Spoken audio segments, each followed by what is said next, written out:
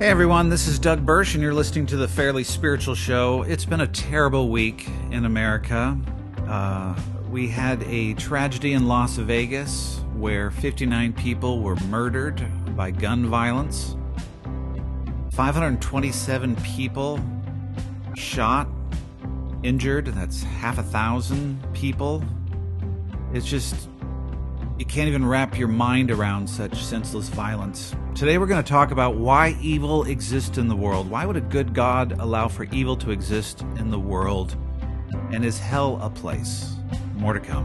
They say that I cannot do what you've called me to. It is not possible, unattainable. I will never see it through. But you've spoken by your word. Your Holy Spirit's leading me. You are my only one. You're the only one worth living for. So I'm holding all my dreams with you. Oh, I'm holding all my dreams with you. My dreams with you. Well, as always, I'd like to thank you for listening to the Fairly Spiritual Show. You can subscribe to us on iTunes. You can go to fairlyspiritual.org to find out more information. So I just finished a series, an 18-part series on a book I just wrote, and I was going to move the show into some fun territory where a different format, just kind of play around with what we're going to do with this show. But because of the events this week that happened in Las Vegas, I just can't do that yet. I used to do a radio show for 5 years. I did 1,200 shows. It was from 4 to 6 p.m. in the Seattle area. It was live, and part of that live show is sometimes terrible news would happen right before the show went on the air. And I would do humorous segments. I would go through the daily news and give little quibs and jokes about things, and some terrible thing would happen in the news, and then I would go on the air, and we would try to process things together. And you couldn't just go on as if everything was normal. And although this is a recorded show, and I'll put one out probably once a week or twice a week, I just didn't want to move on. So today, though, I don't want to be reactionary as well. When a tragedy occurs, it's very important to let people process things however they want to process it. When people don't have control over something, they get angry. Here's what happens when we don't have control. We get angry, we get anxious, we get depressed. These are all expressions of a lack of control. And that's what we all feel at some level. When someone murders 59 people or begins to just shoot indiscriminately into a crowd of 20,000 people, there's a sense of, is anyone safe? Is there any place where is there any peace in this world? Is there any place of protection? What's my future? What's my present? There's this sense of everything being out of control. And so when things are out of control, you get angry because you can't control it. You get anxious because you can't control it. You get depressed because what's the use? You can't control it. And so there's a lot of expressions of people trying to gain control. And we gain control sometimes just through expressing our anger, expressing our anxieties, expressing our depression. We also gain control by maybe doing stuff that brings control, where maybe we can do things, put policies in place to change the system. And I'm not going to talk about that today, although I think it's very appropriate to have the dialogue. And here's the deal. If you think nothing should be changed and you think everything is fine, then you still should allow people to have the dialogue. And that's one of the things with any area. People who say, race relations are fine. If you think race relations are fine, then you should allow people who don't think they're fine to talk. You should have no problem whatsoever for people to say whatever they want about how things are not fine if you think everything's fine. And it's the same. If you think there should be no gun regulations changed, if you think everything is great, then you should have no problem whatsoever listening to people who think change should occur. So to me, we should facilitate environments where people can have real discussions that we don't just shut down. We can't have that context where we're going to threaten people. We're going to say, if you begin to talk this way, you're no longer an American, or I'm not going to talk to you, or I'm going to block you. I shouldn't be afraid that if I said the wrong opinion about gun control, you would no longer listen to this program. That to me is a pathetic dialogue. And that's where we've gotten as a nation, where we literally are afraid to say things that we will question someone as an American, we'll question them as a Christian if they have a differing view on how to handle gun issues or just how to express things. That if someone would say, hey, I think we need to do something, I think we need to change some of our gun policies, that will go after them. That people get to express what they want to express in times of crisis. Now, with that, though, I might express something, you might express something. I can't control you. I can say it, you can get upset at me, and I can't get upset at you for getting upset at me. The reality is everyone's trying to process things the best they know how. So I don't want to do a show that's just in that realm. I don't want to even say reactionary because that sounds wrong. I just want to talk about something that hopefully will last beyond today and this week. And I want to talk about the problem of evil. Because this is something as a pastor that people have talked to me about. Often people who talk about why they don't want to follow God, why they don't believe in God, why they don't trust God. It's the problem of evil. And this is a problem we have in Christianity because there's many Christians who will gather together in ecumenical settings who have very different views of how God operates in the world. There are some people with a view of God where God is sovereign in such a way that humans really have no choice, that God ultimately just puts everything in motion, and we are, in their theological construct, we are just more like pawns on some sort of chessboard. And I know they wouldn't phrase it in that way, but God is in complete control, that we have no real ability to make decisions. On the other side, there's this view that God really has no control and humans make all the decisions, and then there's people somewhere in the middle. I think there's a reality, there's a mystery to all of this, and it's pure arrogance to think that I have it all figured out. If I have God all figured out, then I'm bigger than God. I think that's just a logical assumption, right? If I can tell you this is exactly who God is, these are the 3 things you need to know about God, here's my little theological construct that tells you who God is. If I can limit God to that, then I've made myself bigger than God. And there's a problem. I've made myself too big and I've made God too small. I can never stand outside of God and observe God as if he's in the petri dish. I am always within God in this sense that God is always greater than me, bigger than me. I am always within this world that he has created. He abides outside me, but I never abide outside of him.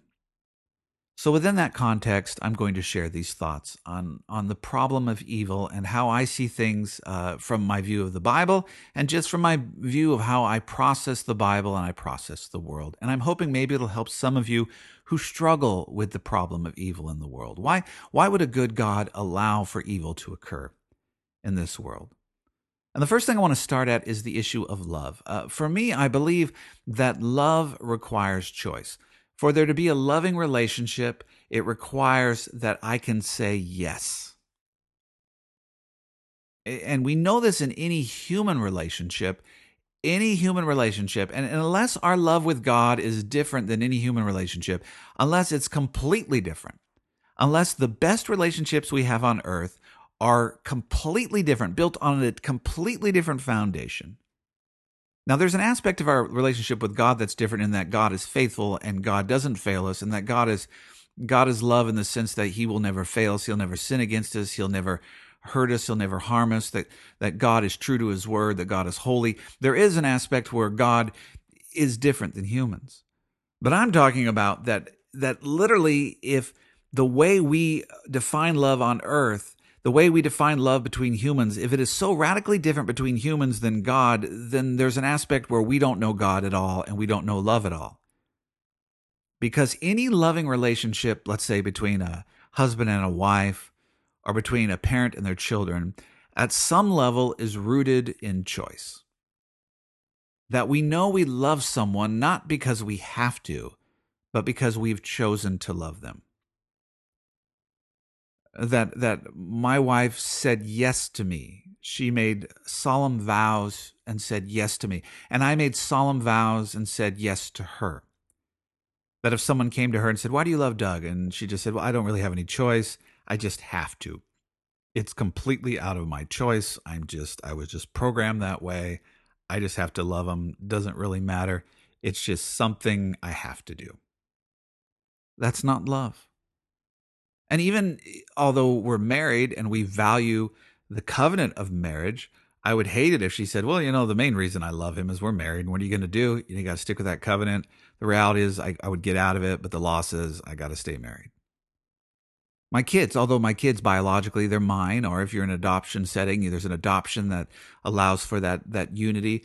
You don't want your kids just to say, well, why do you love your parents? Well, I have to. Biologically, I got to.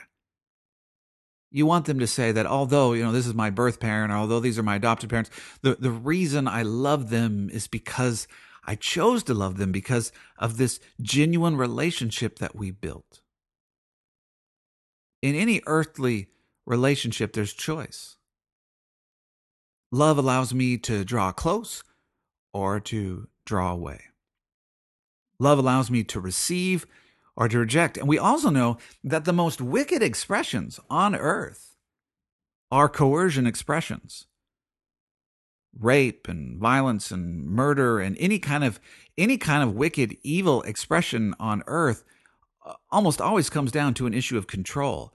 A man controlling a woman, forcing her not to leave the house, not to, forcing your kids to do things they don't want to do, forcing your spouse to do things she doesn't want to do, forcing your friends, obligating people, churches that make people do stuff based on laws and rules and regulation, whether it's coercion, whether it's imprisonment. You can think from the worst to the most subtle. Every area where someone builds a relationship on anything but choice is almost always wicked. I can't think of expressions where it's not wicked. Even when you choose to do something because you don't feel like it, it's still a choice. It might be, I don't really feel loving towards this person, but I'm going to choose to love them.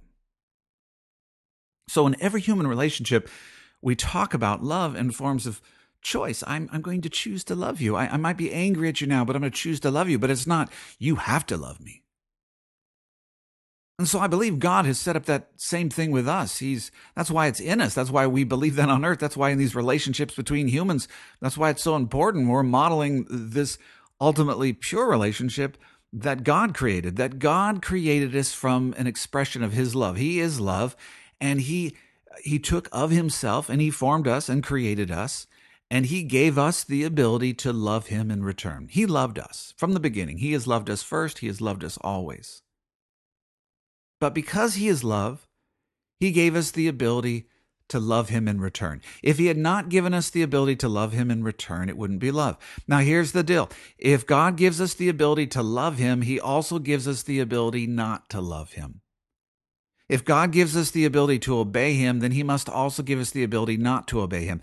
That means for there to be choice, he must give us the ability to say yes and to say no. If there's no ability to say no, then there's no choice. That's to me why in the garden with Adam and Eve, and by the way, if you believe there's actually a garden with Adam and Eve and that's a literal story, or you believe it's a figurative story telling us about something that's deeper than we can understand, both of those things are exactly what you need to know about God. I just choose to believe it's an exact story, but it doesn't matter how you see it. Whether you see it as a figurative story that tells something deeper than we can understand, or you see it as an exact story of what exactly happened, either way, it's exactly what we need to know for how humans were formed, how God views us, and how love exists, and how the fall exists, and how sin came into the world. That's the beauty of it. Whether it's completely poetic or whether it's completely literal, it's exactly what you need to know literally to understand our relationship to God and our relationship with one and another. So the question is, why does God put Adam and Eve in the garden with a tree with forbidden fruit? And this tree is, and it's interesting, it says, don't eat from this tree, and the tree is the tree of the knowledge of good and evil. That doesn't seem like a bad tree, right? The knowledge of good and evil. If we made a Hollywood movie, what would we say? Don't eat from the tree of death and darkness and wickedness and murderous rage. That would be the tree that we would make. But God says, don't eat from the tree of the knowledge of good and evil.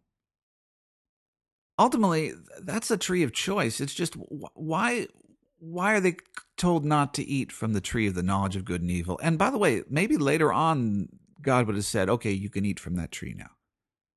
But from the beginning, it was like, don't eat from that tree.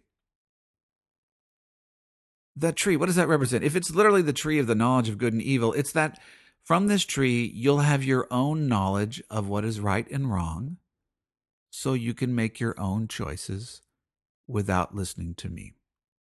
Why would you need your own knowledge of what is right and wrong? Why? If you wanted to go your own way, if you wanted to make your own choices, if you wanted to do other than what God wanted you to do. If you trusted God, if you followed him, if you just said, you're my creator, I'm an expression of you, you made me, you formed me, my goal is I've been made in your image, so I'm going to image your will on earth. I don't need the knowledge of what's right and wrong. I will do what you've called me to do. Then you don't need to eat from that tree.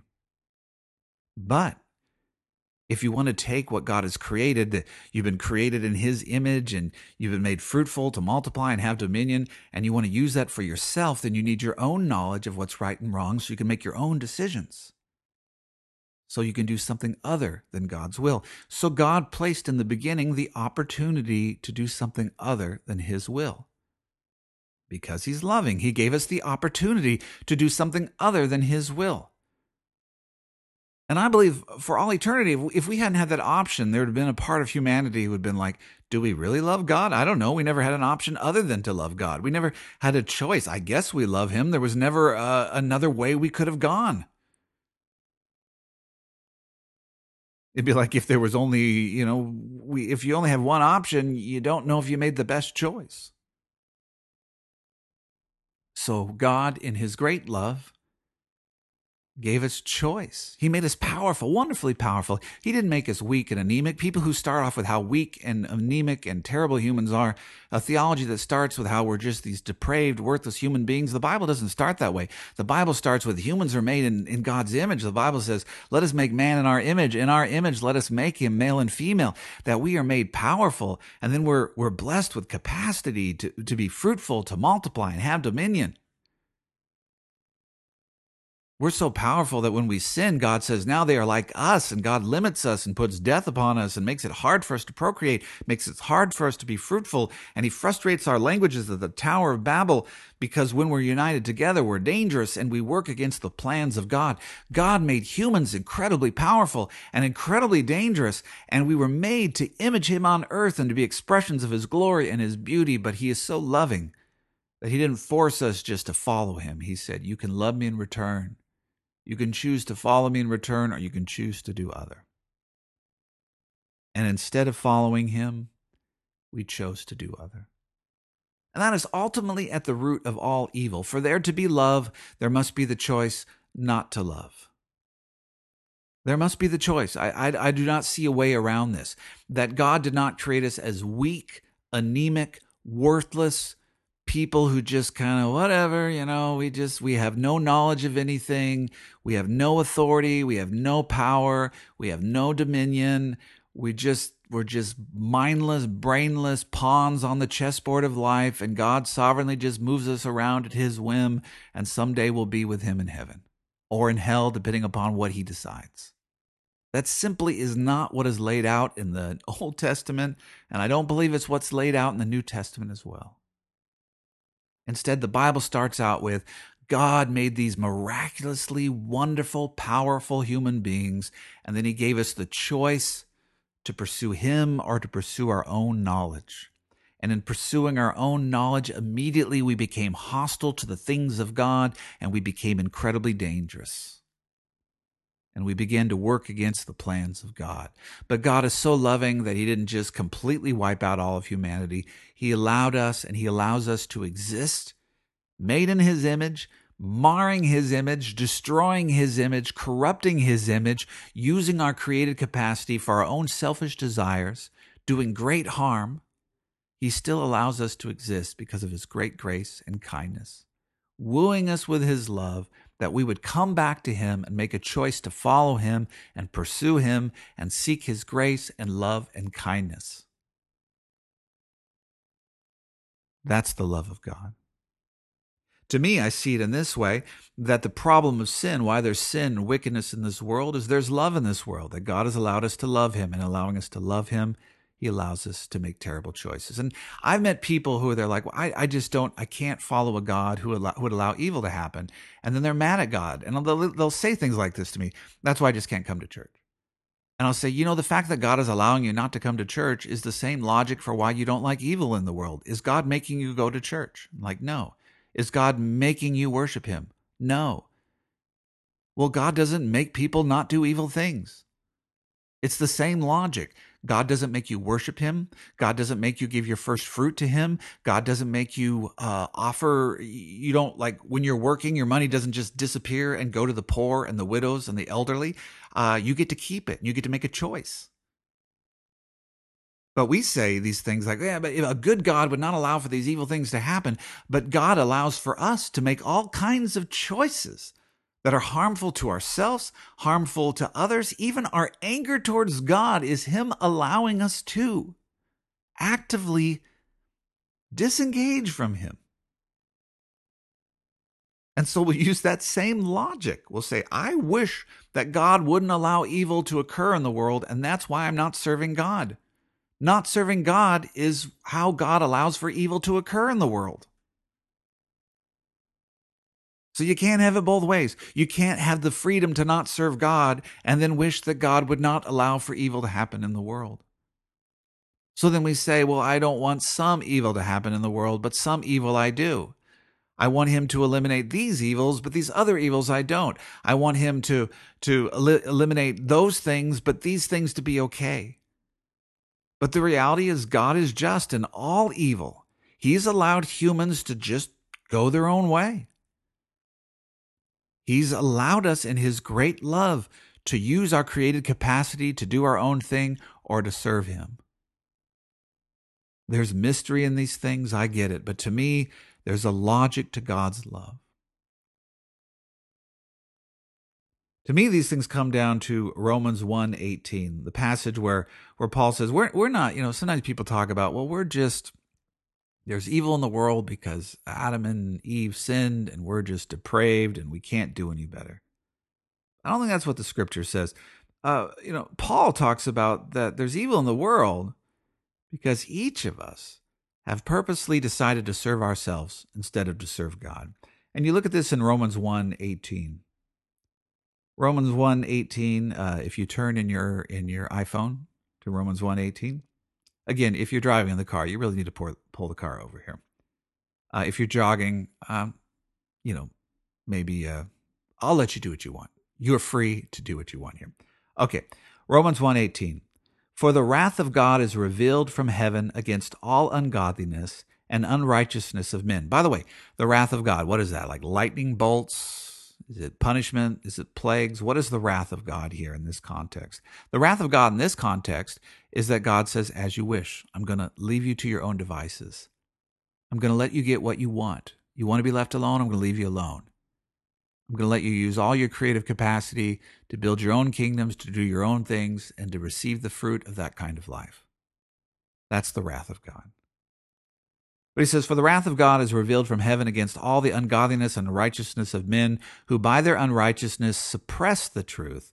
For what can be known about God is plain to them, because God has shown it to them. So God's wrath is on people because they clearly know God. It's plain to them, but they've suppressed it. So this is what he says. For his invisible attributes, God's invisible attributes, namely his eternal power and divine nature, have been clearly perceived ever since the creation of the world in the things that have been made, so they are without excuse.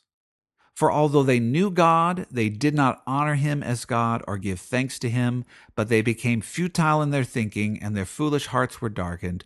Claiming to be wise, they became fools, and exchanged the glory of the immortal God for images resembling mortal man and birds and animals and creeping things. Therefore God gave them up in the lust of their hearts to impurity, to the dishonoring of their bodies among themselves, because they exchanged the truth about God for a lie, and worshipped and served the creature rather than the Creator, who is blessed forever. So what does Paul say has happened here? This has happened not just in the beginning, but for every person. That he says, we are all without excuse. The wrath of God is on every person at some level. We're all without excuse because he says we have suppressed the knowledge of God because the invisible attributes of God, the eternal power and the divine nature of God have been clearly perceived ever since the creation of the world. Now, some people say this is why, Eskimos or why non-reached indigenous people are responsible to the gospel, because they see the mountain and they should know God. I don't think that's what Paul is talking about here. What he's talking about is that you are created by God. You know that you image God. You are created by God, and you are a creation that expresses his eternal power and his divine nature. You know that you're different, and you either suppress that reality or you embrace that reality and worship the one that created you. And Paul follows this track. And so what happened? Humans began to worship idols and turn God into snakes and into animals and into creatures.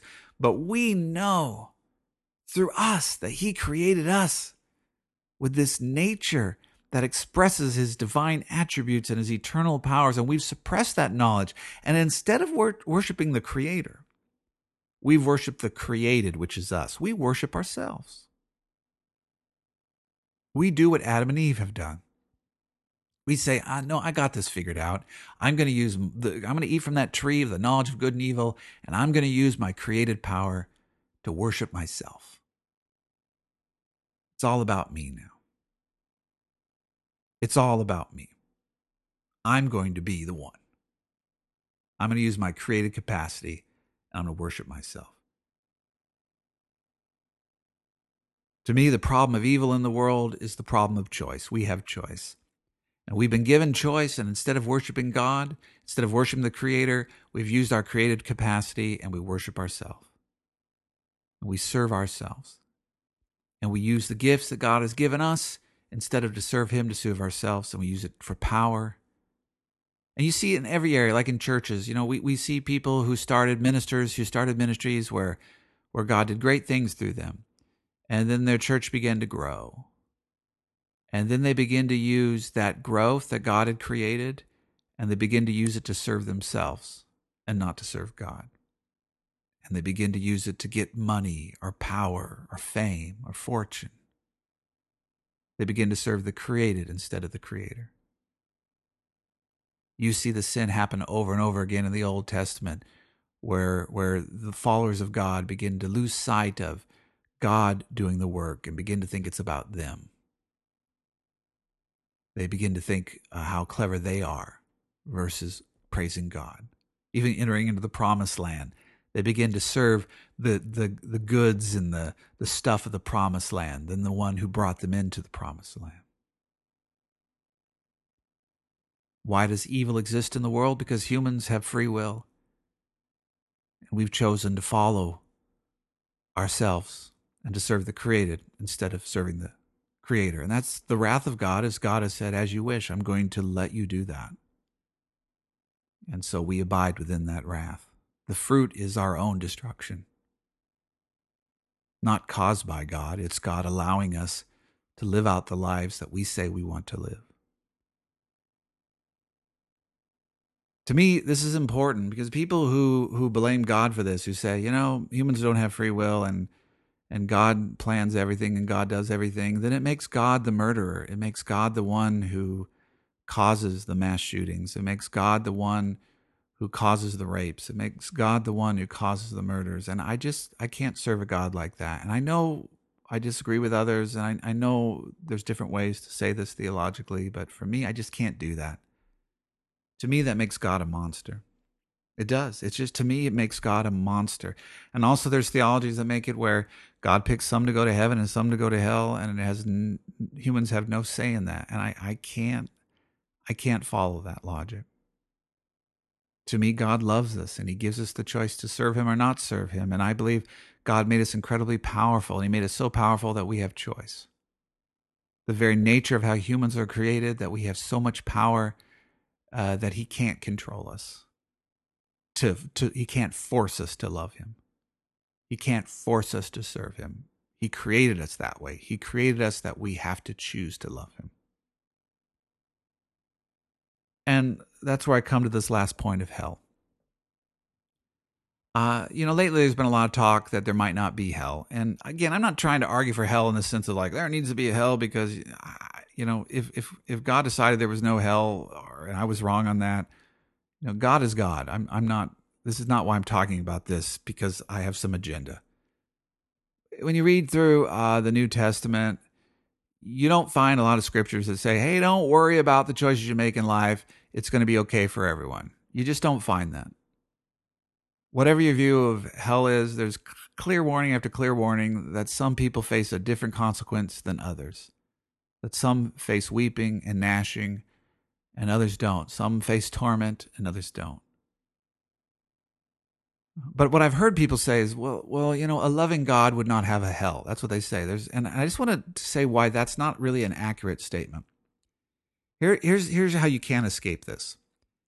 If there's no hell, then God has allowed for this time of choice for no reason.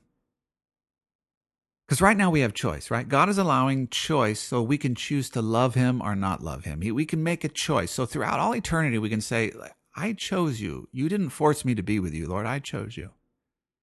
But if we never choose him, right? If regardless if we could just hate him and never choose him and he still forces us to go to heaven with him, then there's no reason for choice. And there's no reason to allow for a rapist to rape and for a molester to molest and for the terrible things that happen to happen. There's no reason. So it doesn't make God any more just. It doesn't make God any more holy. It doesn't make God any more righteous. Do you understand the logic there? I want to humbly say this as best I can because I've seen people, they say, if I just remove hell, then God suddenly becomes more loving, right? Because, a loving God wouldn't punish anyone. But here's the problem. That means that all the terrible things that have happened, like the terrible things that are happening right now, they're happening for no reason. But I believe that God has allowed the terrible things that are happening right now, the horrible things that are happening, the horrible things that you just can't even think about, that there's a part of his love that he's allowed humans to be created incredibly powerful. Incredibly powerful. We are more powerful than any other created being. He made us in his image. He made us to be fruitful, to multiply, to have dominion. He gave us such tremendous authority. And then he gave us choice. He gave us choice to serve him or not to serve him. He said, I love you. I made you the most beautiful expression of anything I could make. I made you an expression of my image. And now I'm giving you the opportunity to love me in return. I'm giving you the opportunity to come back to me. Or you can choose to take this created power and you can do your own thing. That to me is the mystery of love. And in giving us that choice, great wickedness has occurred. Now, if we have no choice, then all the great wickedness that is occurring right now is just for no reason. It doesn't matter. So for me, hell is an expression of love. I don't think it's pitchforks and I don't think it's those sorts of things. I just think hell is an expression of, for people who would not make a choice. That God gave the choice. God said, you can love me in return. I died for your sins. I died for you. I gave you the opportunity to come back to me. And you chose not to. So hell is like God's wrath on earth. Hell is as you wish. If you don't want me, I'm not going to make you have me. There comes a point, and this is at least what the Bible says, there comes a point where, okay, you don't want me, I'm not going to make you have me. That's it. You won't have me. And so hell is a removing of, because even right now we live in a world where there's aspects of God's glory and God's goodness that cover this earth. And hell is a removal of that. It's the absence of that. It's a place where people cannot enter into any of that goodness.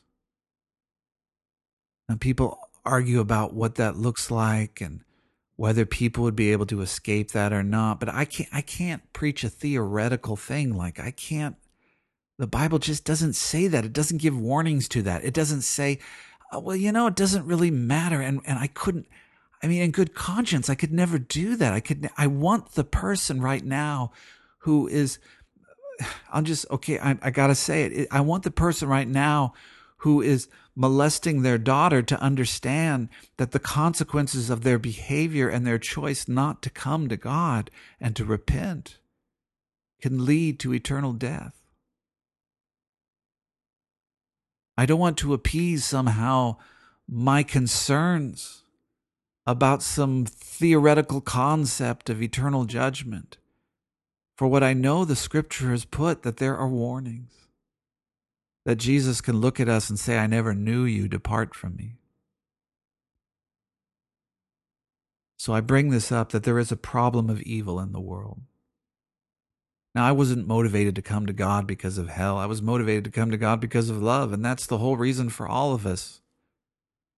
That we were created by God and made in His image, and life and existence only has meaning in being connected with the one who created us, that we are created from God, from the stuff of God, and our life has no meaning and value outside of Him. And it's not just for my sins to be forgiven, but it's for me to be human, to be restored to God and in right relationship. So there's evil in the world, and there's garbage in the world, and I'm going to try to be light and life in the world, and so are you. And I'm going to try to bring people the good news of Jesus Christ. And I too am going to be, I don't understand, Lord. And there's so many things I don't understand. And I'm going to pray that everyone is saved, and I'm never going to assume that anyone is going to hell or wish anyone that fate. And I'm going to stand before God and believe that everything He does is good. From an eternal perspective, I'm not going to be standing before Him and going, oh, you sure did this wrong. He'll make sense of it all. And if I'm wrong on something, I will gladly, joyfully, gleefully be excited in how wrong I was and how right God is. These are my thoughts. Most importantly, I want to tell you, may the peace of God rest upon you. May the comfort of God guide you. And may you know that you're dearly loved. Make room for the Lord. He knows you by name. Well, hopefully next week we'll have a little lighter show here.